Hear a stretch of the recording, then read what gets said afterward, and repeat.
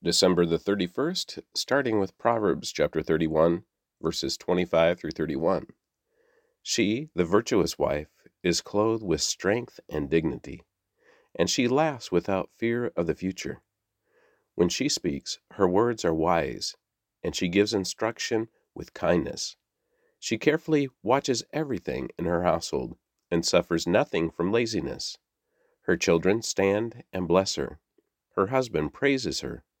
There are many virtuous and capable women in the world, but you surpass them all. Charm is deceptive, and beauty does not last, but a woman who fears the Lord will be greatly praised. Reward her for all she has done. Let her deeds publicly declare her praise. Psalm 150, verses 1 through 6. Praise the Lord. Praise God in his sanctuary. Praise him in his mighty heaven. Praise him for his mighty works. Praise his unequaled greatness. Praise him with a blast of the ram's horn. Praise him with the lyre and harp. Praise him with tambourine and dancing. Praise him with strings and flutes. Praise him with a clash of cymbals. Praise him with loud clanging cymbals. Let everything that breathes sing praises to the Lord. Praise the Lord. Revelation chapter 22, verses 1 through 21. Then the angel showed me a river with the water of life, clear as crystal, flowing from the throne of God and of the Lamb. It flowed down the center of the main street. On each side of the river grew a tree of life, bearing 12 crops of fruit, with a fresh crop each month.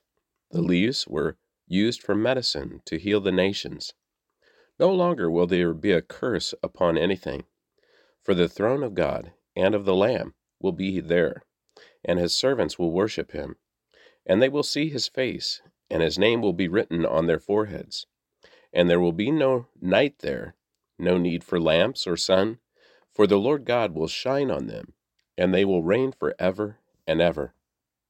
And the angel said to me, Everything you have heard and seen is trustworthy and true.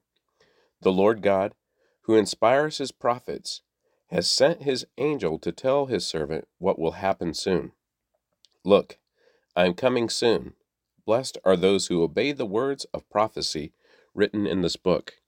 I, John, am the one who heard and saw all these things. And when I heard and saw them, I fell down to worship at the feet of the angel who showed them to me. But he said, No, don't worship me. I am a servant of God, just like you, and your brothers the prophets, as well as all who obey what is written in this book. Worship only God. Then he instructed me, Do not seal up the prophetic words in this book, for the time is near. Let the one who is doing harm continue to do harm. Let the one who is vile continue to be vile. Let the one who is righteous continue to live righteously. Let the one who is holy continue to be holy.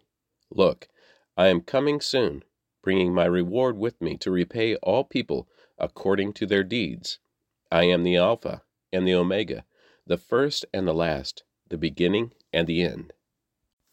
Blessed are those who wash their robes. They will be permitted to enter through the gates of the city and eat the fruit from the tree of life. Outside the city are the dogs, the sorcerers, the sexually immoral, the murderers, the idol worshippers, and all who love to live a lie. I, Jesus, have sent my angel to give you this message for the churches. I am both the source of David and the heir of his throne. I am the bright morning star. The Spirit and the bride say, Come. Let anyone who hears this say, Come. Let anyone who is thirsty come. Let anyone who desires drink freely from the water of life. And I solemnly declare to everyone who hears the words of prophecy written in this book, if anyone adds anything to what is written here, God will add to that person the plagues described in this book. And if anyone removes any of the words from this book of prophecy, God will remove that person's share in the tree of life and in the holy city that are described in this book. He who is faithful, the faithful witness to all these things says, Yes, I am coming soon. Amen. Come, Lord Jesus. May the grace of the Lord Jesus be with God's holy people. Malachi chapter 3, verse 1 through chapter 4, verse 6. Look, I am sending my messenger, and he will prepare the way before me. Then the Lord you are seeking will suddenly come to his temple. The messenger of the covenant, whom you look for so eagerly, is surely coming, says the Lord of heaven's armies. But who will be able to endure it when he comes? Who will be able to stand and face him when he appears? He will be like a blazing fire that refines metal, or like a strong soap that bleaches clothes. He will sit like a refiner of silver, burning away the dross. He will purify the Levites, refining them like gold and silver, so that they may once again offer acceptable sacrifices to the Lord. Then once more the Lord will accept the offerings brought to him by the people of Judah and Jerusalem, as he did in the past. At that time I will put you on trial. I am eager to witness against all sorcerers and adulterers and liars.